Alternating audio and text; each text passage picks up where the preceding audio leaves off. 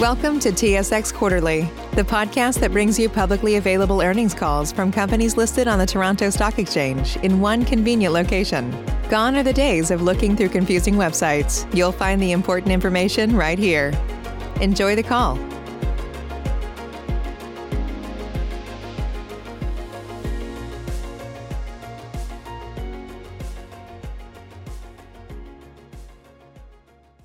Good morning, everyone, and welcome to Medical Facilities Corporation's 2020 second quarter earnings call. After management's remarks, this call will include a question and answer session whereby qualified equity analysts will be permitted to ask questions. Before turning the call over to management, listeners are reminded that certain statements made in today's call, including responses to questions, may contain forward-looking statements within the meaning of the safe harbor provisions of Canadian provincial securities laws. Forward-looking statements involve risks and uncertainties, and undue reliance should not be placed on such statements. Certain material factors or assumptions are applied in making forward-looking statements, and actual results may differ materially from those expressed or implied in such statements. For additional information about factors that may cause actual results to differ materially from expectations and about material factors or assumptions applied in making forward-looking statements, please consult to the MD&A for this quarter, the Risk Factors section of the Annual Information Form, and Medical Facilities or other filings with Canadian securities regulators. Medical Facilities does not undertake to update any forward-looking statements. Such statements speak only as of the date made. Please note that today's call is being broadcast live over the internet, and the webcast will be available for replay beginning approximately 1 hour following the completion of the call. Details of how to access the webcast replay are available in this morning's news release announcing the company's financial results. I would now like to turn the meeting over to Mr. Rob Horrar, President, CEO of Medical Facilities. Please go ahead, sir.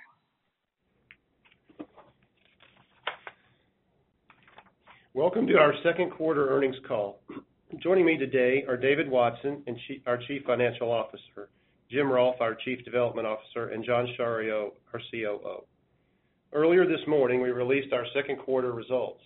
Our news release, financial statements, and MD&A are available on our website and have also been filed with SEDAR today.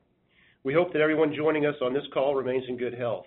These past several months have obviously been challenging for most of us as we deal with the pandemic here in the U.S. and around the globe, and we'll spend some time this morning talking about how we are managing through it. The quarter started off in line with our expectations. But like all of our peers, the combination of stay-at-home orders and the restrictions on elective procedures throughout the United States had a material impact on our business in the month of April and into May.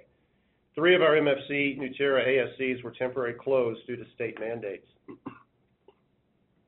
The impact from COVID-19 varied at each of our facilities, but in May, volumes began to improve.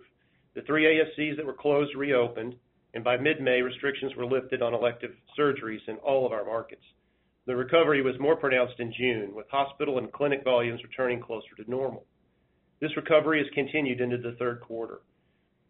Throughout it all, our hospitals and surgery centers adapted to the changing situations as needed.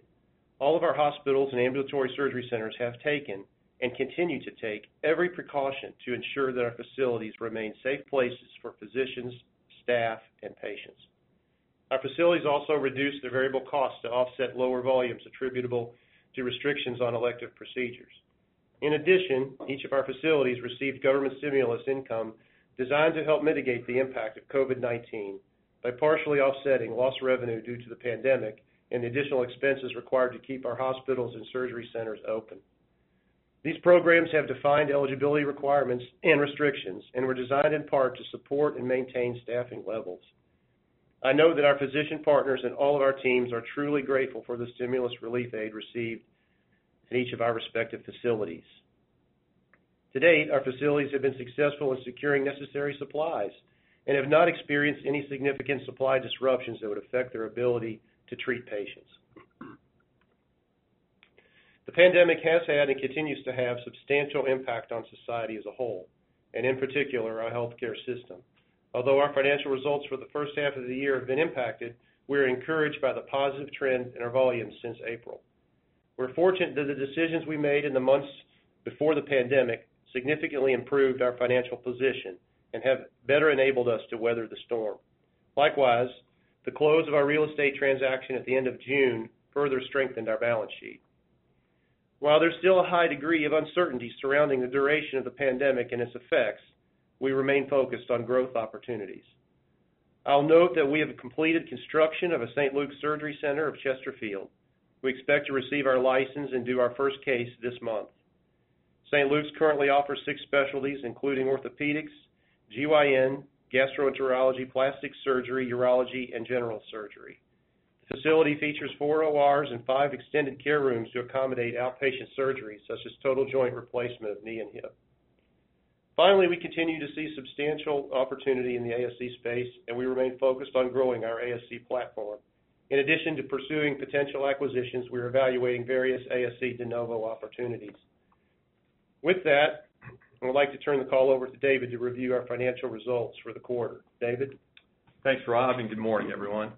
As usual, a reminder that all dollar amounts expressed in today's call are in U.S. dollars, unless otherwise stated. I will spend a few minutes going over our second quarter financial performance, then provide an update on our balance sheet and liquidity. As Rob mentioned, all of our facilities were impacted by the COVID-19 pandemic during the second quarter, as elective cases were restricted, either voluntarily or by government mandate. These restrictions were not lifted until partway through May. The negative impact of these restrictions was partly offset by the recognition of government stimulus income of $21.1 million received by the facilities during the quarter. Overall, surgical case volume for the quarter was down 38%. The largest decrease was in outpatient cases, which decreased 42%, while inpatient cases decreased 25% and observation cases decreased by 20%. Case volumes were most heavily impacted in April, but began recovering the latter part of May with continued improvement in June. You may have noticed the new line item for government stimulus income that is included in our results from continuing operations. This represents government stimulus funds received and recognized as income during the quarter by the hospitals and surgery centers. Our total revenue and other income for the quarter, including $21.1 million of government stimulus income, was $88.8 million. This is a decrease of $5.4 million, or 5.8% compared to the second quarter of 2019. Facility service revenue for the quarter was $67.7 million, down 28.2% from the same quarter last year. The government stimulus program served a vital role to the U.S. healthcare system over the past several months. During the second quarter, our facilities received approximately $47 million of total funds from various U.S. government programs, including the Public Health and Social Services Emergency Fund, the PPP, or Paycheck Protection Program, and the Families First Coronavirus Response Act. Of the $47 million received in the quarter, $23.4 million represents advanced payments from Medicare, which are recorded as a liability, payer advances, on our balance sheet. These advanced payments will offset future billings to Medicare beginning in the third quarter. As Rob mentioned earlier, our facilities flexed expenses to the extent possible.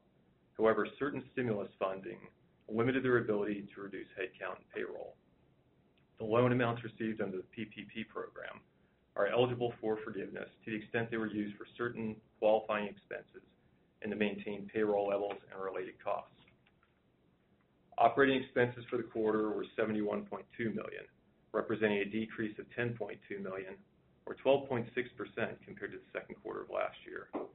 As a percentage of total revenue and other income, operating expenses decreased to 80.2% from 86.4% for the comparable period. Within our operating expenses, the largest variance was in drugs and supplies, which decreased by $7.7 million, or 25%. This decrease was largely driven by lower case volume, as well as implant cost reduction initiatives at Oklahoma Spine Hospital. As a percentage of total revenue and other income, drugs and supplies decreased to 25.8% from 32.5% a year ago. EBITDA for the quarter was $24.6 million, or 27.7% of revenue, compared to $20.5 million, or 21.8% of revenue, in the second quarter of last year. EBITDA increased at most facilities as the government stimulus income and lower operating expenses offset the reduction in volume due to COVID-19. In the second quarter, we generated cash available for distribution totaling 8.2 million Canadian dollars, resulting in a payout ratio of 26.5%. This compares favorably to the prior year payout ratio of 179%. Turning to the balance sheet, at the end of the second quarter, we had consolidated net working capital of $74.3 million compared to $71.5 million at year-end 2019. Cash and cash equivalents totaled $79.8 million, and debt outstanding on the corporate credit facility was $84.8 million. The $24.7 million receivable from the sale of the real estate assets underlying UMASH was received in July and used to further reduce the amount outstanding on the corporate credit facility. Overall, we are entering the second half of the year with a strong balance sheet. Our underlying business and financial fundamentals remain strong, such that as the market continues to improve, we expect our financial performance will also improve. For additional detail on our financial results, including specific results for each facility, please refer to our MD&A. This concludes our prepared remarks, so we'll now open up the call for questions. Operator?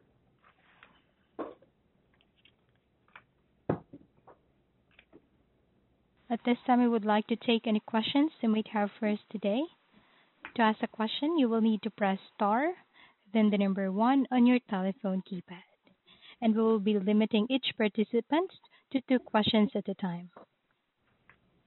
And that you may rejoin the queue to ask additional questions. We'll pause for a moment to compile the Q&A list.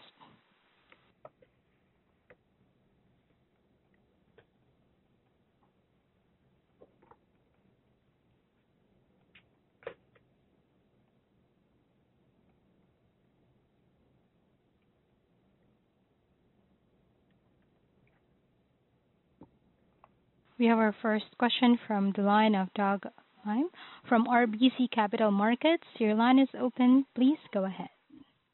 Thank you. First question just has to do with Q3. Do you expect to report further government stimulus during that quarter? And if you do, could you sort of give us an idea where it might stand? Yeah, hi, Doug. There were certain amounts that were not recognized in the second quarter that will carry over into the third quarter. They're not significant compared to what was recognized in the second quarter. And then regarding further government stimulus, we'll wait and see. Okay. And then my other question just has to do with I've been, taking a look at a number of companies in the space as they have reported, and I'd say you're probably the only one that is included the government income in revenue. Can you tell us why you did that as opposed to netting it off against expenses? Yeah, under the relevant accounting guidance, it's optional. We elected to report it as revenue because we thought it provided a more clear picture of what that was, as opposed to offsetting expenses. We hoped it would provide more comparability in future periods. Okay, great. Thank you.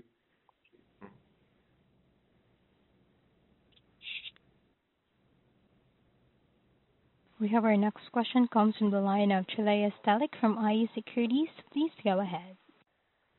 Hi, good morning. So I'm happy to hear there's a reversion back to the mean with case volumes here in June onwards. But just curious how we should look at, or rather how your outlook looks third quarter, both in the scenario of a potential second wave or not. Yeah, yeah, a very difficult question in terms of what a second wave would look like, and I don't think we have any indication of that. What we do see, though, is a continuing return to normal, hospital and clinic volumes in the third quarter, and barring any other additional second wave or shutdowns, we think we're going to finish the back half of the year pretty much on track. Okay, great. And just in terms of St. Luke's, I know you mentioned that you're planning on enrolling the first case here in August. And so when can we expect sort of a ramp up in that? Like August, you'll have your first case, and yeah.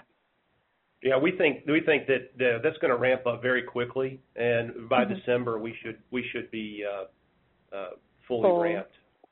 Perfect. By the late fourth quarter. You're welcome. Thank you. Have a good one. You too. Once again, I would like to remind everyone, if you wish to ask a question, please press star 1. Please note that you will limit 2 questions at a time. We have our next question from the line of Eduardo Garcia from National Bank Financial. Your line is open. Please go ahead. Hello, good morning. Thank you for taking my question. Just a couple for me. In terms of the government support, what are the terms for this support? Is it forgivable, or is there a part of it that needs to be repaid? I'm sorry, for which, Eduardo, I've missed part of that. For which part of the funding? For the government support, the $21 million that was received during Q2? Yeah. So there was about $12 million received that were PPP loans, and the expectation is that if you use those funds per the parameters of that program, that those loans are forgivable. Therefore, those funds were recognized, or the majority of those funds were recognized as revenue during the period, and the facilities will be submitting applications for forgiveness under those programs, most likely this quarter or the next. Okay, thank you very much. And the next one I have is more in general in terms of trends. Have you seen volumes were more impacted in specific regions, or maybe it was more impacted in SSC rather than hospitals?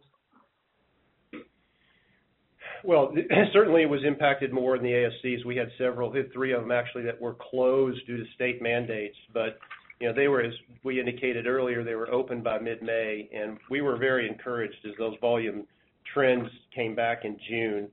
And even though we were down a little bit, about 7% in June, we did note that we had a higher acuity. We had 17% increase in inpatient volumes there. So as the demand and the backlog came back and our clinic volumes continued to ramp, we think that'll continue to carry forward into and it is in the third quarter. Okay, then those were my questions. Thank you very much. You're welcome.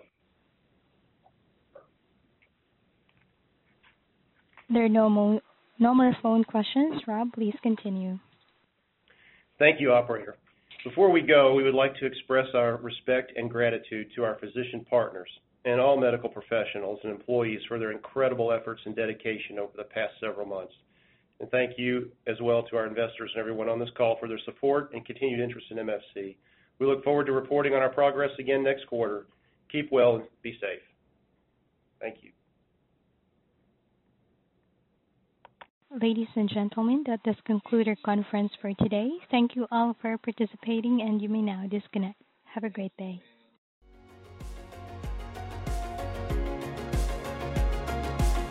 Thank you for listening to TSX Quarterly. If you enjoyed the cast, remember to leave a good rating. And remember, for any additional inquiries, please consult the company's investor relations section on their website. See you next time.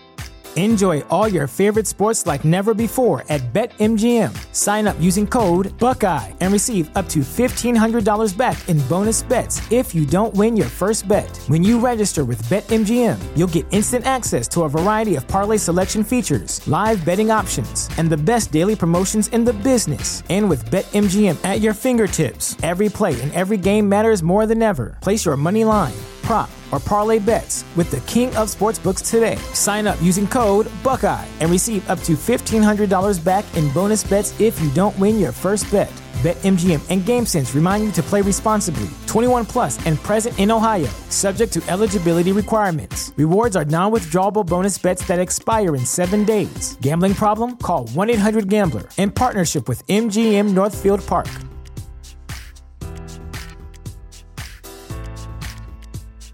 Save big on brunch for mom, all in the Kroger app.